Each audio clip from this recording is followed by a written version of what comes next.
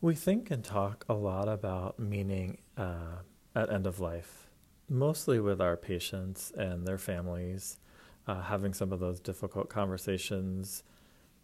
And sometimes we start to think about it for ourselves, start to think about how do I create meaning in my own life? Maybe even start to feel a little bit guilty about the fact that our lives uh, are going okay, that we're not in the situation that our patients are in.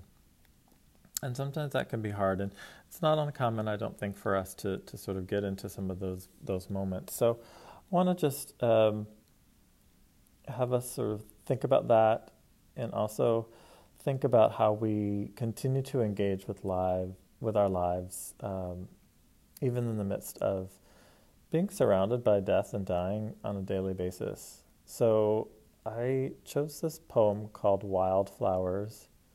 It's by Linda Pastan.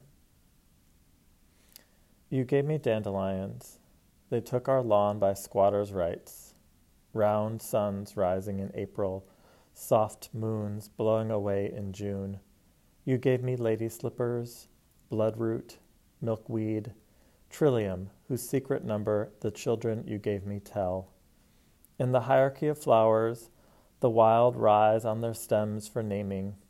Call them weeds. I pick them as I picked you for their fierce, unruly joy.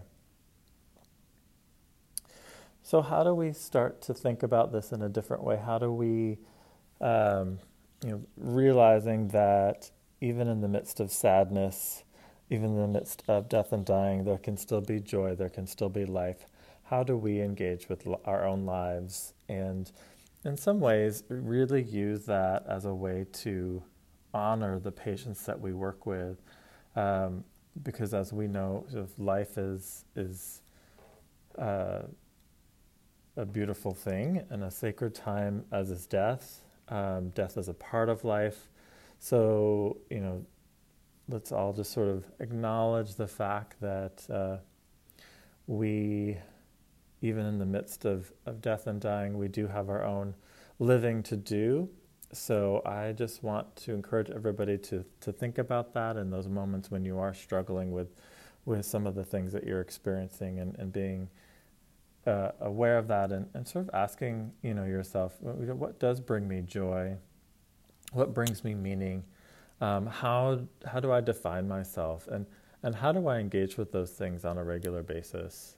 So let's engage with life and remember what is important to us, and